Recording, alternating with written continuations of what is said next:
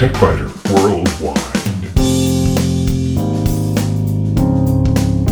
It's the High Tech Podcast in plain English with an hour's worth of news in about 20 minutes. That's because we leave out the commercials, the station breaks, the sports, and most of the jingles.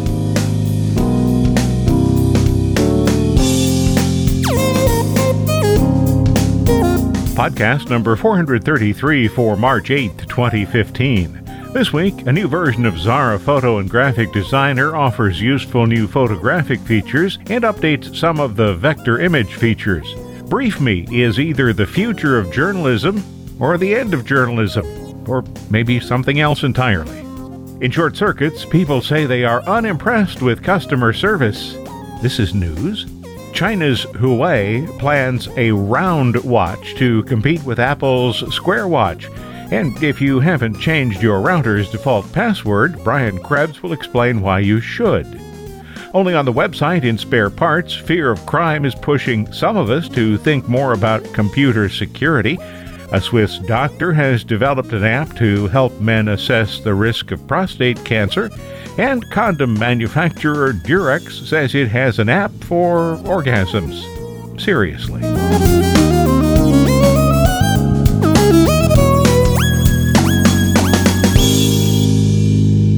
Although the latest version of Zara's Photo and Graphic Designer, version 10, was released last summer, I failed to notice it until recently.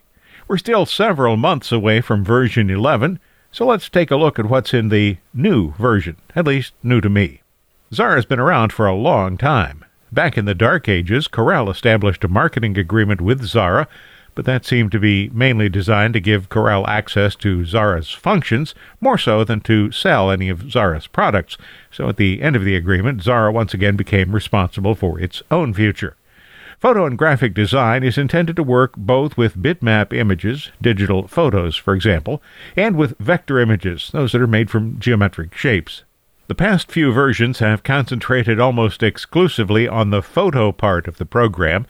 Version 10 includes several welcome new and improved photo functions, but the graphic designer part of the program has also been improved. One of Zara's premier strengths is, and always has been, its speed. You won't find the breadth and depth of features offered by Adobe's numerous products, but you will find an excellent selection of useful tools in a program that's faster than the competition and lower priced, too. One feature I'd like to see in some later version of the product is the equivalent of Adobe's Camera Raw application, which has the ability to modify raw photographic files in their native format. Camera Raw achieves this by means of a sidecar file that's associated with the raw file. The sidecar files carry information about what changes Camera Raw made. The advantage is that you retain the original file with access to modifications, but without modifying the original file. Zara does achieve a similar result by opening the raw file and converting it to the Zara native format. This ensures that the original file is retained, but changes made in Zara are not available in other applications because those applications can't read the Zara file format. The inability to save changes in RAW format is a minor issue, and you may find that the extra features Photo and Graphic Designer 10 offers and its lower price are well worth the trade-off. Adding text, clip art, and other items to a photograph is easy because of the many built-in features on the Insert menu, the Design Gallery, and the Online Content Catalog.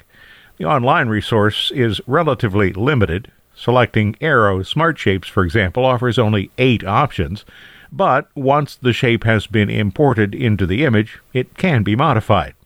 In addition to Smart Shapes, you'll find Font Awesome Symbols. That's a library of 519 open-source pictographic icons. These can be colored and resized as you wish. Font Awesome content is used on most up-to-date websites. You'll even find some on the TechBiter Worldwide website. The library of icons is maintained by Dave Gandy. You'll find a link to the Font Awesome website on the TechBiter Worldwide website. Zara has enabled these little icons inside the Insert menu, and any of the shapes is easily inserted. You'll see an image on the TechBiter Worldwide website with lots of changes made to it. I certainly wouldn't recommend that you do what I've done to any photograph, but individual effects can add information and interest to an image. On this image, you'll see that I have inserted a banner from the design gallery and then added some text to it. I've added a speech bubble, modified the background color and the typeface used inside the bubble, and then added a bevel effect. I inserted a text rectangle and used the color picker to select a color from the cat in the picture for the background. Also, I added transparency to the box and placed some text on front of it, then used the color picker to select another color from the cat for that text. Then I used the color picker to select another color from the cat for the text.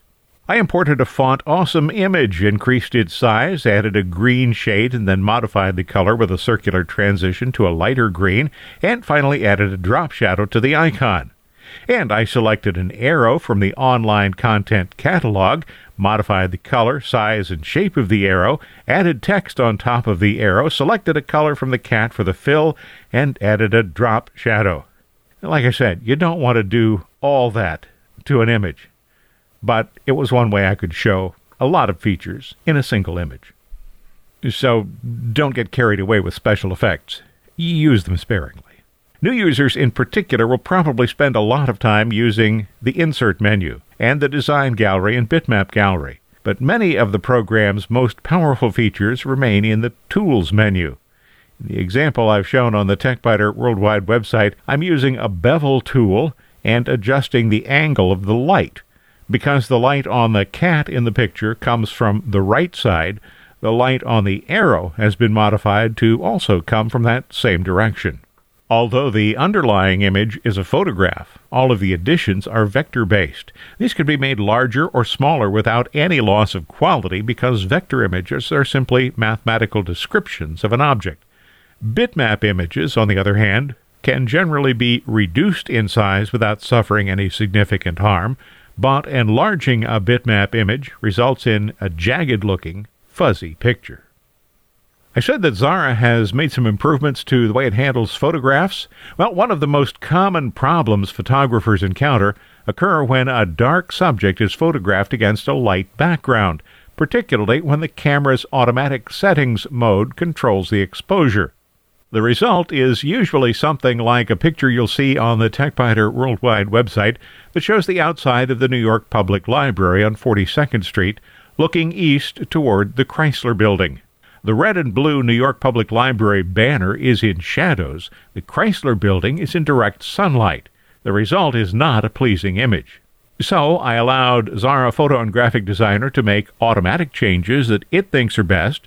It was an improvement, but it only improved the banner. The already too bright Chrysler Building was even brighter. So then I tried the levels adjustment.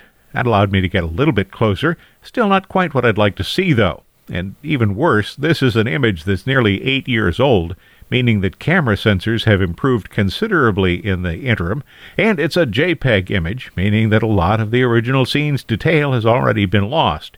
In other words, what I'm fighting here is an uphill battle. If you check out the website, you may notice that the buildings on the left-hand side appear to be leaning. That's because the camera wasn't level. I had pointed the lens upward slightly to include the top of the Chrysler Building. Xara Photo and Graphic Designer also includes a new perspective correction tool. I used it to automatically straighten the buildings on the left. New tools in this version allow highlights and shadows to be manipulated individually, in addition to providing access to controls that modify overall brightness and contrast of the image. At this point in my experimentation, I went a little bit overboard. You'll notice that there are light blooms visible around both the banner and the buildings. You don't want to see that. Additionally, the adjustments I made were so aggressive that unwanted posterization began to appear in the banner itself. So then I went back and repeated the process, being much less aggressive on both the highlights and the shadows. There's still a little light bloom around the banner, tiny bit around the buildings, but most of it's gone.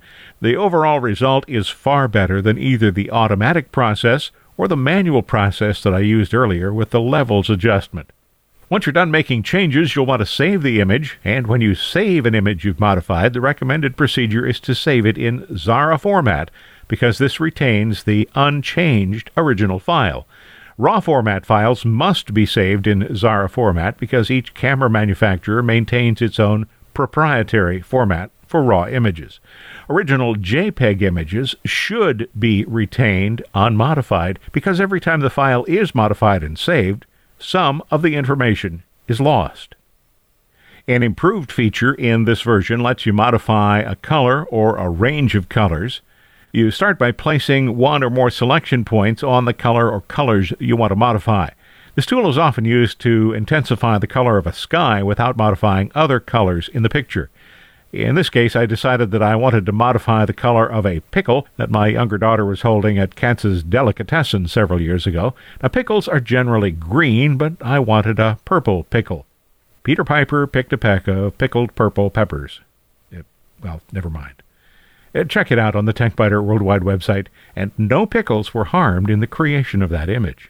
After purchasing Zara Photo and Graphic Designer, users are given access to a number of additional features that can be downloaded and installed for free. One of the add-ons is PhotoLooks 2. That's an application that Red Giant used to sell for $200. PhotoLooks 2 includes more than 100 presets ranging from vignettes to cinematic looks. After starting with one of the presets, the user can modify the look to create a custom effect that exactly fits the image. I started with a picture of a D train running above ground in Brooklyn. Thought that I'd like to create an antique photo look. You'll see both the before and after on the TechBiter Worldwide website. The presence of a modern train with a modern orange D marking in the window clearly indicates that this is not an antique image. But the effect would be quite believable had I started with an image that didn't include a train. The bottom line for Zara Photo and Graphic Designer version 10 is 5 cats. It offers powerful features at a budget price. As usual, Zara packs a lot of useful features into a $90 package. If you have a previous version, upgrades are $60. Besides the application's photographic and design functions, it can also be used to develop websites. It's well worth looking into if you need to perform any of those tasks, and it's an uncommonly responsive program, particularly considering the impressive feature set. Additional details are available on the Zara website. There's a link from the TechBiter Worldwide website.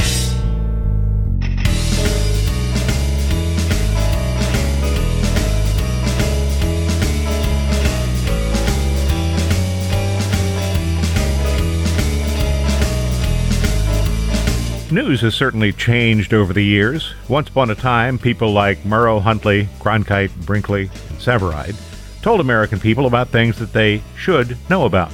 Then, big businesses discovered that they could make a great deal of money by telling people what they wanted to hear. In short, that explains today's 24-hour news cycle in which people who are called journalists scamper after the current hot story until another hot story breaks. Now, a team at Harvard University has developed an app that will allow all of us to scamper after the next hot story. BriefMe is a news ranking system that displays the highest ranking news articles in real time, determined by the BriefMe score. At first glance, this looks like an application that strikes another blow for lowest common denominator journalism and against knowledge.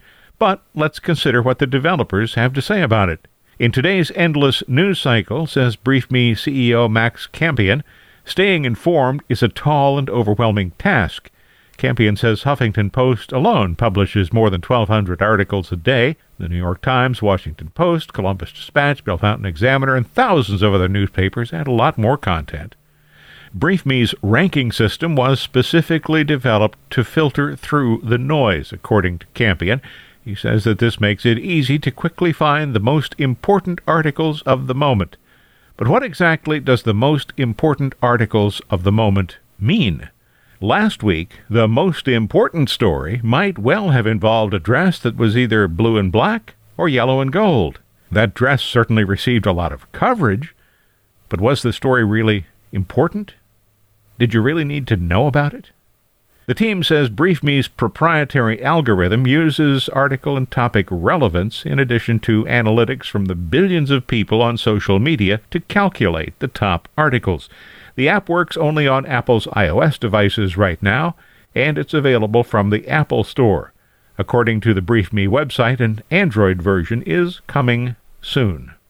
The company says that BriefMe will redefine front-page news. Instead of relying on an editor to determine what's newsworthy, the app defines top news by what people are reading and sharing most. Does that concern you? BriefMe quotes CNN's senior political analyst, David Gergen. BriefMe will not only provide a single destination for the latest news, but tell me in real time exactly what articles people all over the world are reading and sharing the most.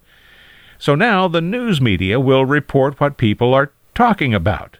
Gergen is also co-director of the Center for Public Leadership at the Harvard Kennedy School. You'll find more information on BriefMe on the BriefMe website, and when it is available for Android devices, I'll take another look. It may be that BriefMe will turn out to be just another tool, neither good nor bad in its own right, but something that can be used well or poorly.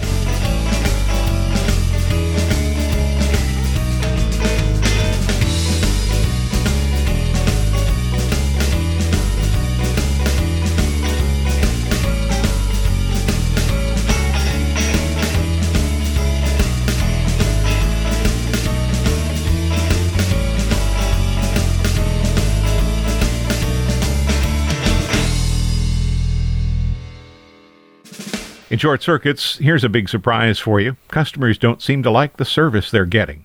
We don't need another app. What we need is better customer service. That's the clear message from an online survey by Harris Poll. The survey was sponsored by NICE Systems. That's a company that provides software used by businesses to provide customer service. The company's applications are also designed to ensure legal compliance as required and reduce financial crime. The survey shows that the most frustrating aspect of customer service is dealing with customer service representatives who are not adequately prepared to resolve a customer's problem. The survey questioned more than 2,000 U.S. adults online. NICE President Mickey Migdal characterizes the research this way. Dissatisfaction arises, he says, when organizations cannot deliver a consistent, effortless, and personalized journey across all channels and touchpoints. Buzzwords aside, the survey says that 95% of respondents felt they had enough methods by which they could contact companies. The frustrations came when they actually tried to contact those companies. 30% of consumers attributed customer service woes to the agents not being prepared or lacking skills. 16% said they were frustrated when customer service didn't know their history or preferences. 26% said that resolving problems takes far too much time and effort. Migdal notes that several attributes can contribute to customer satisfaction. For example, management needs better visibility into interactions between customers and the company. He also stresses the need for everyone in the company to understand customers' needs so that they can provide what customers need when they need it.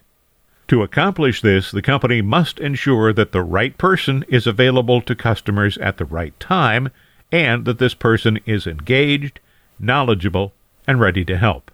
The survey by Harris Poll questioned 2,030 people age 18 and older. Harris notes that the survey was not based on a probability sample, and therefore no estimate of theoretical sampling error can be calculated.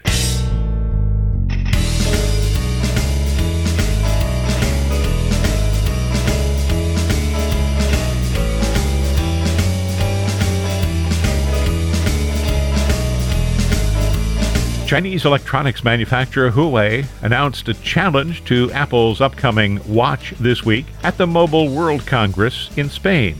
Both watches are coming soon. Remember when companies announced software products that would be shipping any day now? These were called vaporware because sometimes they never shipped. With the advent of wearable computing devices, perhaps these should be referred to as vaporware. You know, like in wear your clothes. Vapor, see, it's kind of like a joke. See, vaporware. Never mind. You'll see a picture of Apple's rectangular watch on the TechBiter Worldwide website and Huawei's round watch. Huawei says its 1.4-inch round watch has a touch-sensitive, active matrix, organic light-emitting diode display. with a scratch-proof lens in a stainless steel frame. The watch will include a heart rate monitor and 6-axis motion sensors. Shipping date? Who knows? Price? Sorry, not talking about it. Huawei CEO Richard Yu says people expect watches to be round, not square.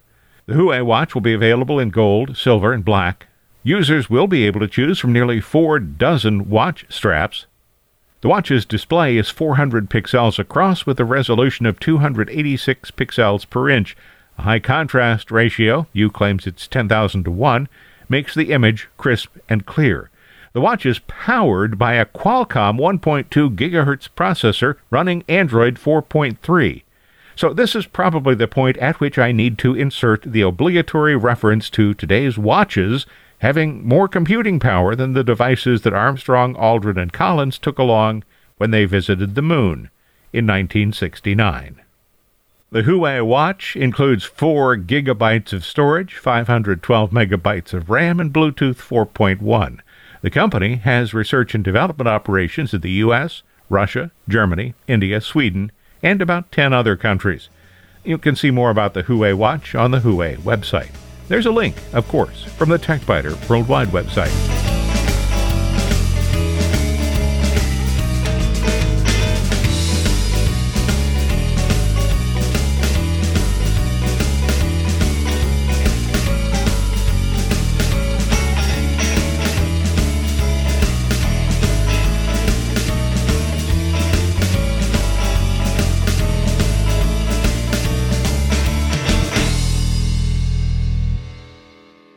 Every router shipped comes with a default username. Usually it's admin or something like that. And there's a default password. It could be blank, the word password, the word admin, or the name of the manufacturer. All of those are pretty common. The admin username often cannot be changed, and so if you don't change the default password, you are asking for trouble. Security writer Brian Krebs discussed this recently on his blog. Krebs became interested in security when he was working as a reporter for the Washington Post. He has written more than 1,300 blog posts on security, at least one book, and many accounts of security breaches. In case you need yet another reason to change the default username and password on your wired or wireless router, Krebs writes, phishers are sending out links that, when clicked, quietly alter the settings on vulnerable routers to harvest online banking credentials and other sensitive data from victims. This ploy has been seen in Brazil, where spammers crafted messages that were designed to mimic messages from Brazil's largest internet service provider. The messages describe an unpaid bill and offer a link for more information. The real danger of attacks like these, Krebs warns, is that they bypass antivirus and other security tools, and they're likely to go undetected by the victim for long periods of time. You can read the full article on the Krebs Security blog. There's a link from the TechBiter Worldwide website. And speaking of the website, don't miss Spare Parts, which is only on the website. Fear of crime is pushing some of us to think more about computer security. A Swiss doctor has developed an app to help men assess their risk of prostate cancer. And get this, condom manufacturer Durex says it has an app for orgasms.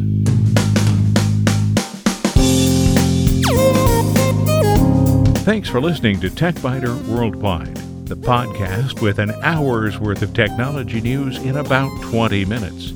I'm Bill Blinn. Be sure to check out the website, www.techbiter.com. And if you like, send me an email from there. See you next week.